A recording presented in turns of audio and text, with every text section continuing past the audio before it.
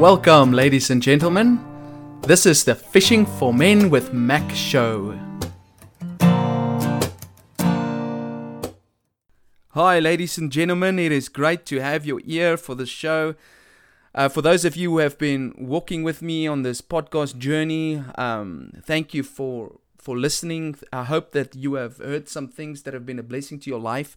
If you've been here from the beginning, then you will know that the key reason for this podcast is to equip people out there who are trying to make disciples, trying to reach people, to gain the necessary information and the ideas to answer the big questions that people have about faith.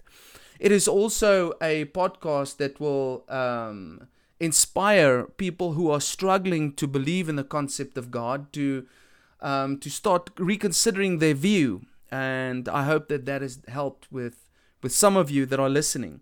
But also, it's also a podcast in which I was hoping to share some of the stories about people that I personally meet, people that come across my path, people that I find very interesting, and the ideas that people have. And so this podcast for today, this episode, is going to be a little bit different because it's a sort of an interview and a sort of a dialogue at moments between me and somebody that I've met recently. And I thought to just share it with you because this man's testimony is very interesting. And if you think that you've had a hard life, then think again, because you're going to hear some things today that will probably be far worse than you've imagined your life. So a few weeks ago, some disciples of Jesus who stayed out in Pietermaritzburg when Pete and Tony Kathy, they basically approached me and said, look, there's this lady staying on their property with her husband or with her boyfriend, and she's just struggling with some personal things. Would I be willing to go and meet with her? And I'm always willing for things like that because I'd like to share the gospel with whoever I meet and make disciples. And so if God opens the door for somebody to talk to me and me to talk to that person, then I'm all for it. And they said to me, look, she comes from a Christian background. And in my mind, I know already that doesn't really mean anything. I meet lots of people who are Christians but are not disciples of Jesus. So I said, that's great. I could go meet her. Hopefully I can be a blessing to her. So me and Alfreda went to go meet her. And then they also told us, look, her boyfriend or her partner, he's an Irish guy, and he doesn't really seem to be interested in God or religion and things like that. So, you're probably not going to, make an influence or have an impact on him. But I'm sure that he would like her to have some help. So we went to the house with the idea that we're going to help her, and the gentleman there is probably not going to be interested in talking to us. But in any ways, he's probably just thinking that we are there to be a blessing and to help his wife. And that's generally how it is out there. I mean, generally, men are quite prideful, and men will not easily acknowledge that they need some spiritual or emotional guidance. It's generally the ladies that would acknowledge that. Any case, so we went in with that mindset. Anyways, lo and behold, 3 weeks went by. We went to go see this lady quite a few times, and on the third meeting there, Tim is the boyfriend, the partner. He came and he just sat in the conversation, and then we started forging a relationship with them. We invited them over to our end-year discipleship meal thing, and there were 3 people baptized there, and so they came to that. They spent some time with my parents, and then a relationship started to be forged with Tim. Anyways, long story short, at one point the next week we went to go visit them, and the situation just developed in such a way that I had a private conversation with Tim, and he just told me that God has been knocking on his door, and that he's getting to a position where he wants to know Christ more, that he wants to get his spiritual life on track. And he started telling me about his life. And as you will hear today, this man has had a life that is really, really different. And so I decided, I asked him if he would be willing for me to interview him on a podcast. And so I've done that. My voice is not as good because he's sitting by the microphone, but he's basically sharing his life and sharing his current view of God. So if you're listening to this and you've had a tough life, I want you to listen to him. If you've engaged with sin that you feel shame for, I want you to listen to him. Here's a person that is not perfect, and he acknowledges that. Here's a person that hasn't had a perfect life, but he's giving God a chance, and he's in progress. He's working on this, and he's been willing to open up his life to us and share with us his story. It's going to be a slightly bigger or longer episode, and I was thinking about a verse to read to you that Paul wrote to Timothy that, is very close. It's the first verse I thought about when I spoke to Tim, and Tim told me about his life. This is it. Here is a trustworthy saying that deserves full acceptance. Christ Jesus came into the world to save sinners, of whom I am the worst. And as you'll hear today in this episode, you will hear Tim speak about his sin. You'll hear him speak about his life. You'll hear about the cards that has been dealt his way, things that were outside of his control. And you will hear in the end how he is trying to embrace God. And I want to ask you to continually pray for him, pray for his lady. They are hopefully getting married soon, and they are trying to take God seriously and just walk a road with him. And may it be a blessing to you. God bless you. This is all from me. I'm giving over to the dialogue that I had with Tim. Cheers, guys. Love you. Bye. Okay, so Tim, it is absolutely wonderful to have you, and I just want to ask you if you could just tell us about your life. Where you come from, when you were born, and the main events of your life. Yeah, Michael, thanks for having me. Born in 1968 in Ireland, and our family came through from there to South Africa, where things got a bit difficult. So we ended up where we were in a children's home. It was 4 brothers, so it was myself and 3 others. And I don't have a lot of recollection with the children's home, but it turned out to be where we were all separated and basically went our own ways. So I ended up getting adopted by the Sturks. That was probably at the age of around about 2-3, and not having known that kind of thing was happening. You sort of generally think, okay, well, this is your life. And I grew up with them, went to primary school, and then figured out at the age of 9 that I wasn't I was adopted by the Sturks, which was a big surprise because they kept on telling me that I was their child. And, that was a bit of a shock. For a 9-year-old to go through that is like, what's just happened, And I rebelled from there. I didn't accept it.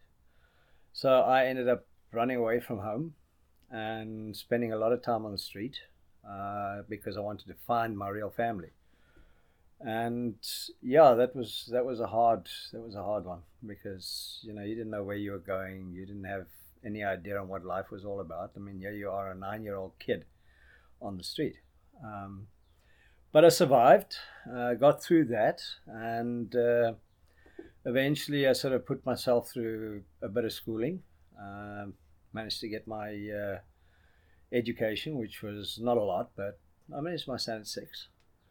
And then I was drafted into the military, which was actually probably one of the best times I had, because the military sort of instilled a bit of, common sense and reality as well, because you had to deal with people. And then, of course, there was the discipline, which I'd never had in my life. So, I enjoyed that. I spent 2.5 years in the army, and it was rough at the beginning because I was one of the smallest guys, so I kept on getting picked on, but eventually you stand up for yourself. And then when I left the military, I was basically back on the street again. So I had to fend for myself. So the first thing I had to do was to look for a place to stay, and then it was working. And I basically found my first job was at a shoe shop. I was employed there at 2 rand a week, putting glue on soles of shoes, So that was my first experience with with working life, and then basically built myself up from there. I got to the age of about 22, 23, and yeah, life became a lot more harder. Things weren't the way I wanted them to be. I wasn't getting the work that I needed to get, so money was tight. So yeah, I was still basically living on the street all this time. So even working, I was basically sleeping in doorways, and my bed was a cardboard box for many years. And then things started happening. I started meeting people, and then I met a friend of mine who is now a long-standing friend, and he was actually living in a halfway house. And he said to me, well, it's not really legal, but you can come and sleep under my bed. So I snuck in every night, and he eventually came up to me and he said, well, there's a job opportunity going. And I took it. And that was, I worked at that job for about 2 years. It was in a pub. I was working as a barman. And got to that stage where things were a little bit better. I could afford to pay a bit of rent and have a bit of food, which was good. But the alcohol kicked in. So I'm working in this alcoholic environment, and I don't think it was willing, but yeah, I got to the stage where I now started drinking a hell of a lot. I was smoking a lot of pot and dacha, and really sort of just, I don't know, living a life that was sort of surreal, because now you're making money, you're working, and you weren't really thinking of life itself. So yeah, I used to spend a lot of my money on the alcohol and not have for food, which was, until eventually a friend of mine that I met while I was at the pub came up to me and he said to me, you're not going to reach 21 if you get like this. So change was needed, and I decided to go back to the flat, and I basically threw all the alcohol away, and I went to a map on the wall and I just put my finger on the nearest place, which is Maritzburg. And I hitchhiked down. That was also a bad start because I got mugged on the way. I was left totally stark naked on the side of the highway after being mugged by 4 guys with knives.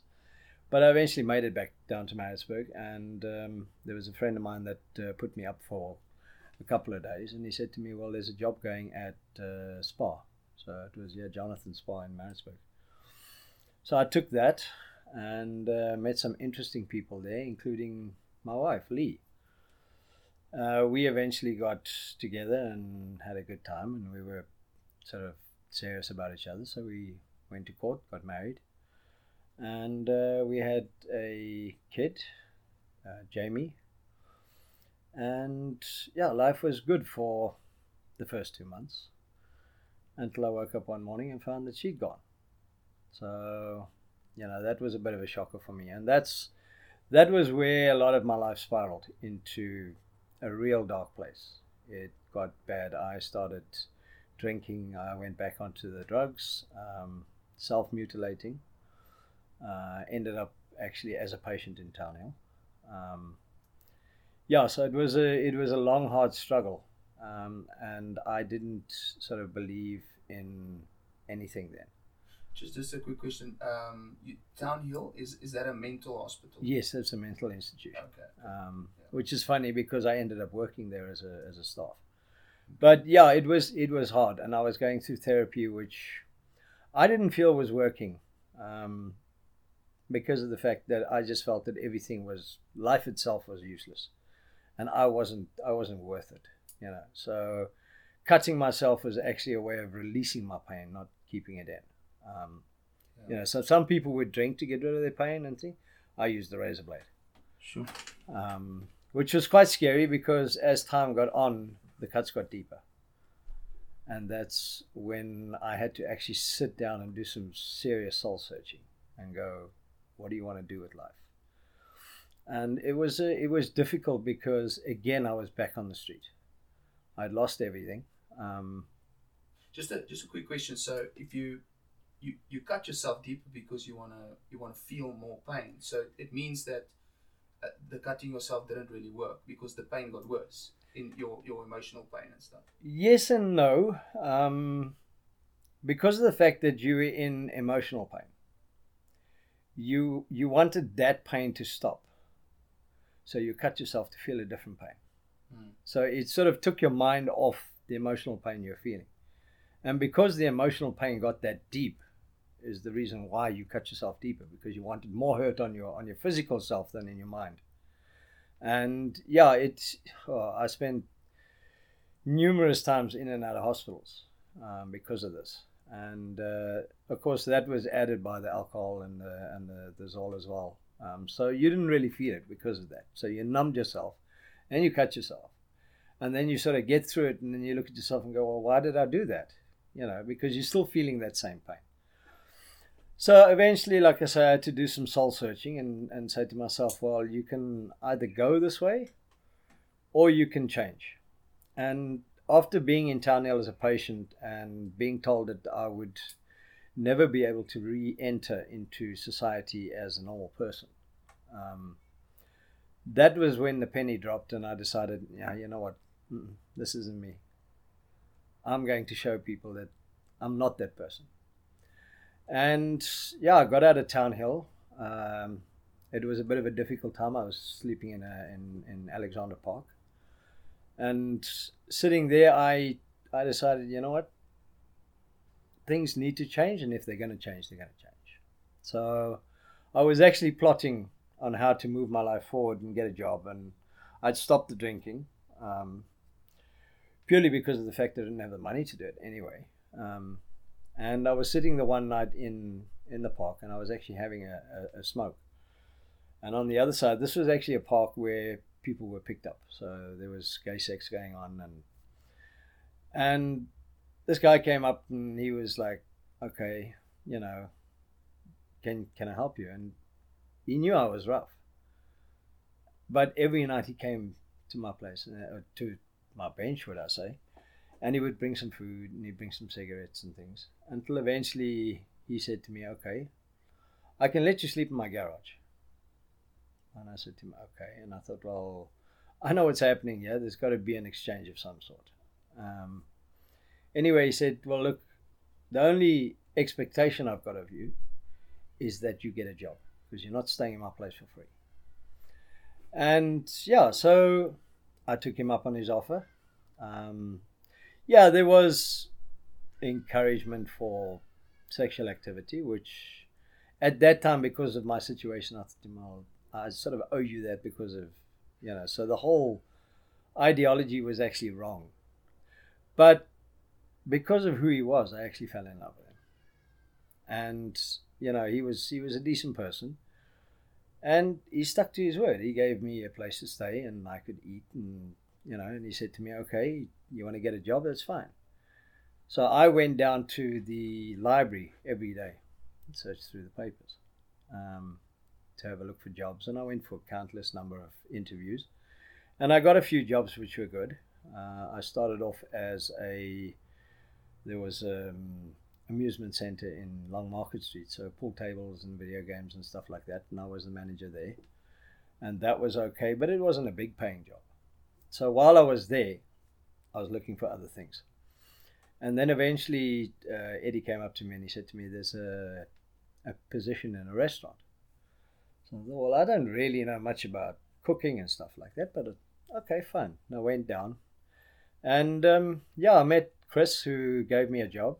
And 2.5 years later, I qualified as a chef.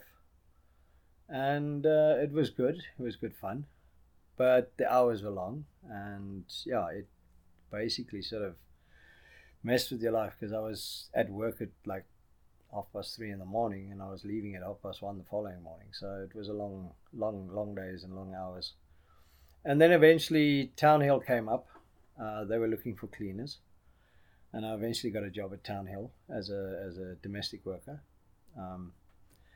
And when I got this job, there was almost like there was this change in the atmosphere, and something said to me, no, stick at this, because I'd been in and out of jobs. If I didn't like a job, I'd walk out, but something said to me, no, this is where you need to be. And I did. I stuck it out for 17 years, enjoyed every minute of it. And I've always been somebody that likes to help people. So this was almost like my calling. And eventually went from cleaner to what they call a clinical orderly, which helps nursing staff with the patients. Worked at that for 6 years. And then I went to admin.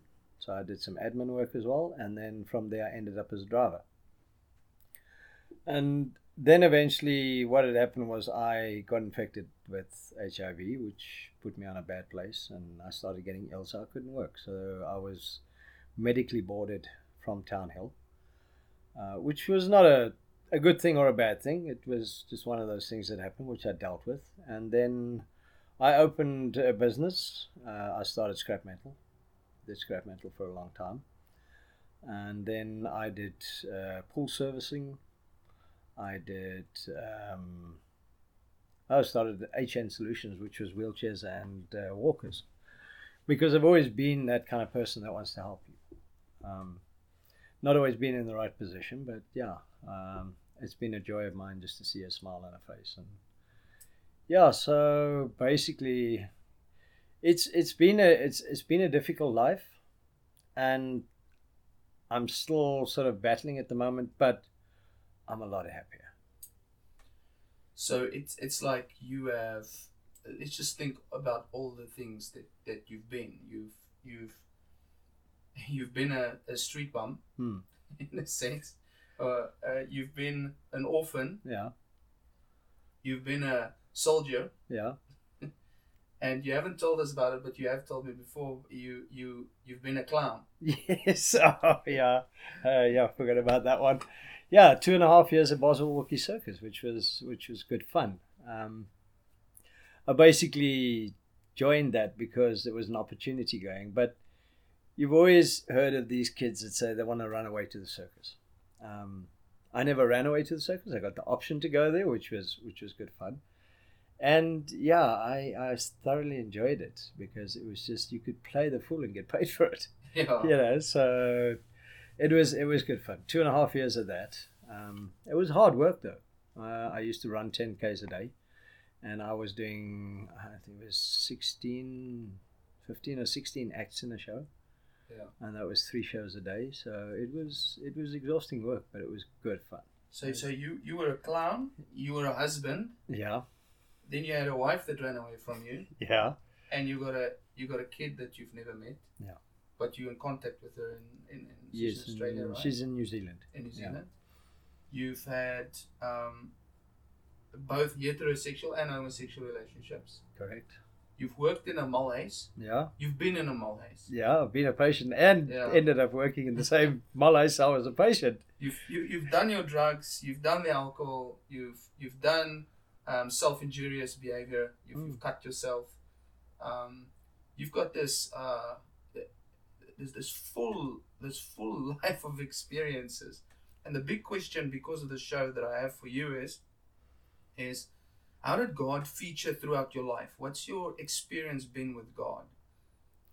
I think that was a difficult time because when the hard times hit, let me go back a bit, because when I was adopted, I was actually in the Catholic Church. And so I'd got to know what faith was all about, or so I thought. And so I joined the Catholic Church and became an altar boy and did all the right things, go to church on Sundays and things. But it didn't really mean much to me.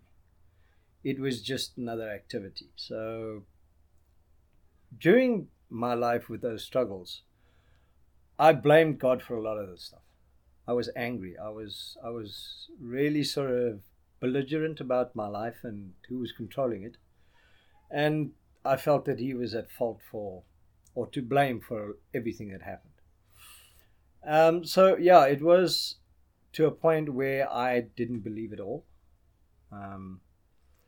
But at the same time, there was something that was constantly in the back of my mind, that there was something there, but I wasn't picking it up. So I just turned around and said, oh, well, the universal supply, or whatever the case may be. But it wasn't a belief. And it wasn't a trust. Because I thought to myself, my life is basically, I'm not worthy of any of this. And that's why my life has gone the way it has. So I must be a extremely evil or unworthy person, because if God did exist, then he wouldn't have put me through all that. Yeah. So I had a lot of sort of questions and theories I went into churches and tried to ask questions, and I was basically chased out because the questions that I asked didn't come from a believer. So the first thing I would be asked is, do you believe in God? And I say, well, I'm actually here to ask you about him because I don't believe in him, but I want to know what's happening in my life. So I was told all sorts of things. I was told I was Satan. I was chased out of churches. And I was told by somebody just to have faith. And he said to me, you've just got to have faith that things will come right. And I said to him, faith in what? Faith in who? And he couldn't answer that. So yeah, it's been a turmoil and a difficult life as far as religion is concerned, because it's been a very confusing time. And you've also seen a lot of hypocrisy, Christian hypocrisy. Funnily enough, I tend to look at things a little bit deeper than others. And when I looked at religion as such, or in the churches, you see a lot of stuff that doesn't make sense, because at the end of the day, when you finish with a church sermon, nobody would ask or talk about the sermon. They'd be talking about so-and-so's clothing, or this guy's new BMW, and that to me doesn't, if I go to something like that, it's like going to a rock concert. You're not going to come out and talk about the woman's dress next to you. You're going to talk about the music. You're going to talk about how you felt. And this wasn't happening. And then I thought to myself, well, then this obviously isn't working for these guys either. And when you see those guys in their everyday life, they're smoking, they're drinking, they're swearing, they're beating their wives, and you think to yourself, well, what am I doing? What is there to believe in?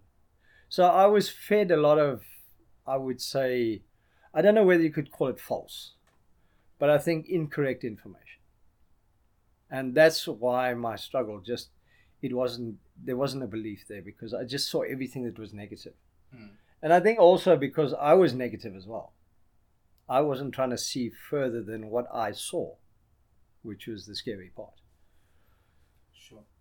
And so in the last few weeks, how has your view of God changed? Or what has happened in your life? How do you feel about God now? I think if I go back a little bit further than a few weeks, I think since I moved into Pete and Kathy's place, which was a godsend anyway, because we were in that time where things were up in the air, and this happened to us, which was good. And it got me to a place where I knew that I was settled when we got there. There was something about that place that just relaxed you. So we were lucky that we got it, and that nobody had actually got it before us. And when we secured it, I said to Debs, I said, this is just the place for us. But I still didn't, I knew that there was something missing. And in the time, I've met some extremely decent people. I've been put in situations that are extremely hard, but have changed me, because I'm not looking at them in a bad way. And when I spoke to you about, what was it, a week and a half ago, it was as if God had knocked me on the top of the head and said, hey, you know what? This is where you're supposed to be. This is why I've put you through all this, you know. And it's sort of, I was fighting it, because I thought, no, this can't be. This just can't happen after all this drama that's happened in my life. Things can't just turn on their head and go, okay, well, here you are. But it has. And like I said to you before, it's that tingling feeling that I get. Because I've suddenly realized that God does exist.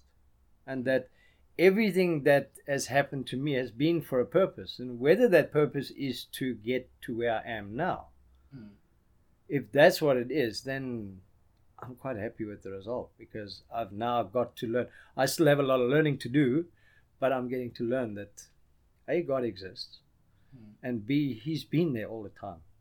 Yeah. Because if I look back and I go, all those situations where I was sleeping on the beach and when I was in the military and stuff like that, He was there next to me. He was protecting me. He was carrying me through all that stuff without me knowing it. You could have been dead long time back. I mean, 10 times over. Yeah, no. I mean, I'm surprised I'm still alive now, but it was his will.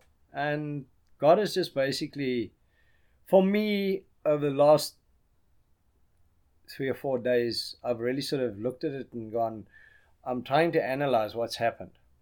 And I look at it and go, this is where he's wanted you to be.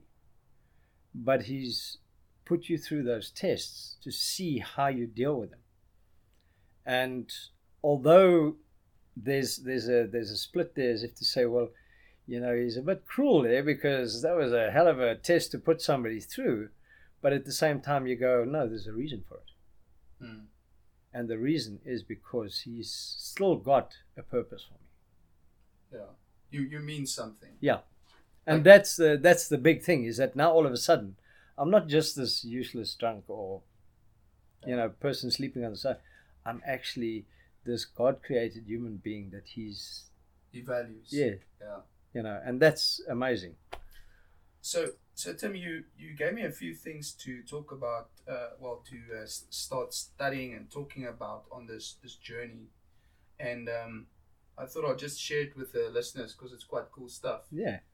The one question that you asked that you'd like to talk about is, why is God good to me if I haven't been good? Yeah, that has been a question because, I look back at my life and, I suppose that I've done things that people would consider good, but I don't feel good because I don't feel that what I did was actually good in such a way.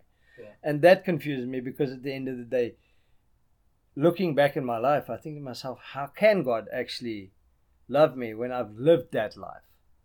Yeah. So that's an interesting question in itself. Yeah.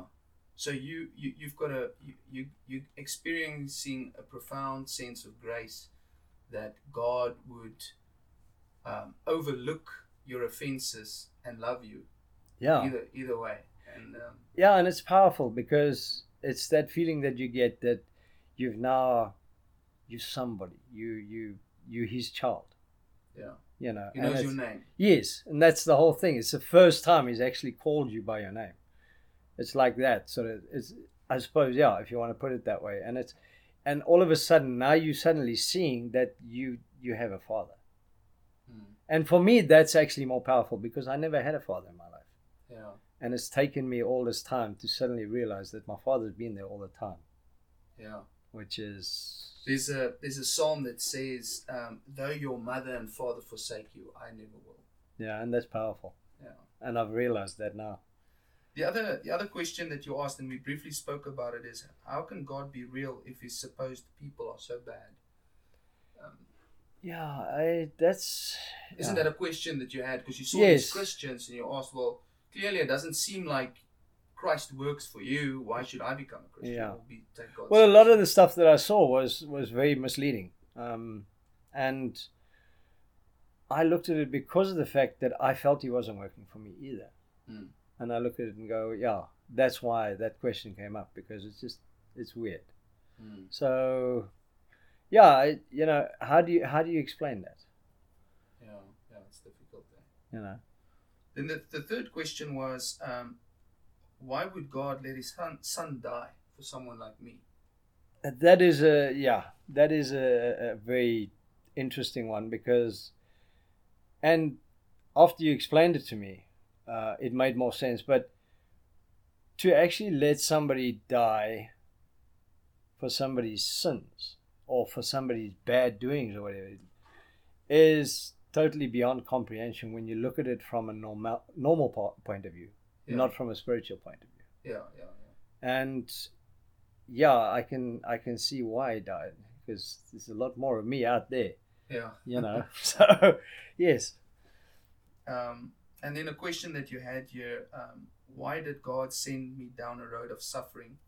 And that you've clearly pointed that out. You didn't choose to be orphaned. No. You didn't choose to be in those situations that you found yourself. Obviously, throughout your life, there has been choices. But those early things in your life, you didn't choose your parents. No. And your whole situation. Are you angry? Okay, not, are you angry? How do you get it right to still sort of love God or trust Him, even though you've been through the suffering? I think because of the fact that the realization that He's there puts a certain amount of calm and trust within yourself. So the choices I made in life were the choices that I particularly made. So instead of turning left, I turned right, which was my choice. And at the end of the day, when this happened and I suddenly got this feeling of relaxation, you can't blame God for what has happened, but you can understand why He put you there. So I've learned a lot from nobody but Him. Yeah. Because at the end of the day, He's put me in that situation and said, right, well, either you're going to learn something or you're not. And out of each situation, if I go back in my life, there's certain things that I brought with me, which brings to understanding that He set your path for you. And there's a certain amount of tasks that you need to achieve before you get to Him. And He's given me those tasks.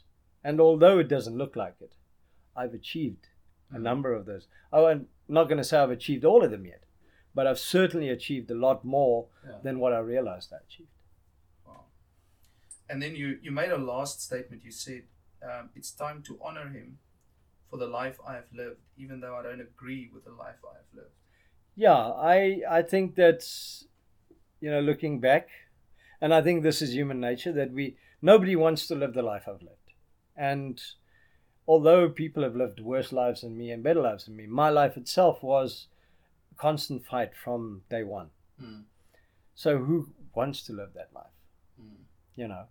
And at the end of the day, that's why you get confused, because you say, well, why should I believe in Him? But at the end of the day, looking at it realistically, you need to thank Him for that. Because A, you're still here. B, you've learned all those things along the way. And C, even though it's taken a long time to get to where you are, with Him, you got there. Yeah. So the realization might take longer. But now all of a sudden you've realized what it is. And yes, I wouldn't say regret, but the only thing that I wish for, I suppose, in a very minor way, is that I'd learned that a long time ago. But that wasn't the path He set for me. This was the path He set for me. And I need to continue with this path. And I'm going to continue with this path. So that's the lesson He's taught me. And I've now graduated from those lessons to a point where I now need to follow Him and understand Him a little bit more. So just the last thing, Tim, what would you say to a young person who at this moment is feeling like life is just against them and God doesn't care or whatever, He doesn't exist? What advice would you give to a person like that? It's a difficult one, but at the end of the day, I think 2 things or 3 things would be what I would try and instill in that person is A, trust in themselves, trust in God, and trust in life. Because with those 3 combinations, if you trust in those things, you can make things work. It's when you lose that trust that things go backwards. So you need to have that faith. You need to say, okay, God, look, this is the situation you put me in. I'm not going to condemn you for that, but I'm going to work at it to get myself to a better place. And like I've said to you before, is that He doesn't just slap the salary in your hand. You have to work for it. And that's the lesson with Christianity, is that for me, is that at the end of the day, I feel I need to work at that. It's not just He's not just gonna come and say, okay, now you're okay. You're still gonna have to work for it, and you're still gonna have to understand Him and thank Him for what's happened. God blesses what we do, not what we don't do. No. So it brings effort in from our side. Yeah, it does. And the thing is, the more effort you put in, I wouldn't say it doesn't become harder, it becomes easier. Things are hard to get there, but it becomes easier as you go along because you start understanding why He's doing it. So from here forward, Tim, are you planning on working on your relationship with God? You want to strengthen your faith? I do. It's something that I know that I need because I've been weak in the past, and I've got a lot of building up to do. But yes, I need to get to know him. I need to get to understand him, and I need to get to understand the fact that he's put me here for a reason, and that reason will come clear when he decides to tell me. 100%. Tim, thank you, man. That's a pleasure. Thank you for having me. It's an honor meeting you, and I think everybody that's listening will enjoy what you've had to say. I'm glad. Thank you. All right, cheers, guys.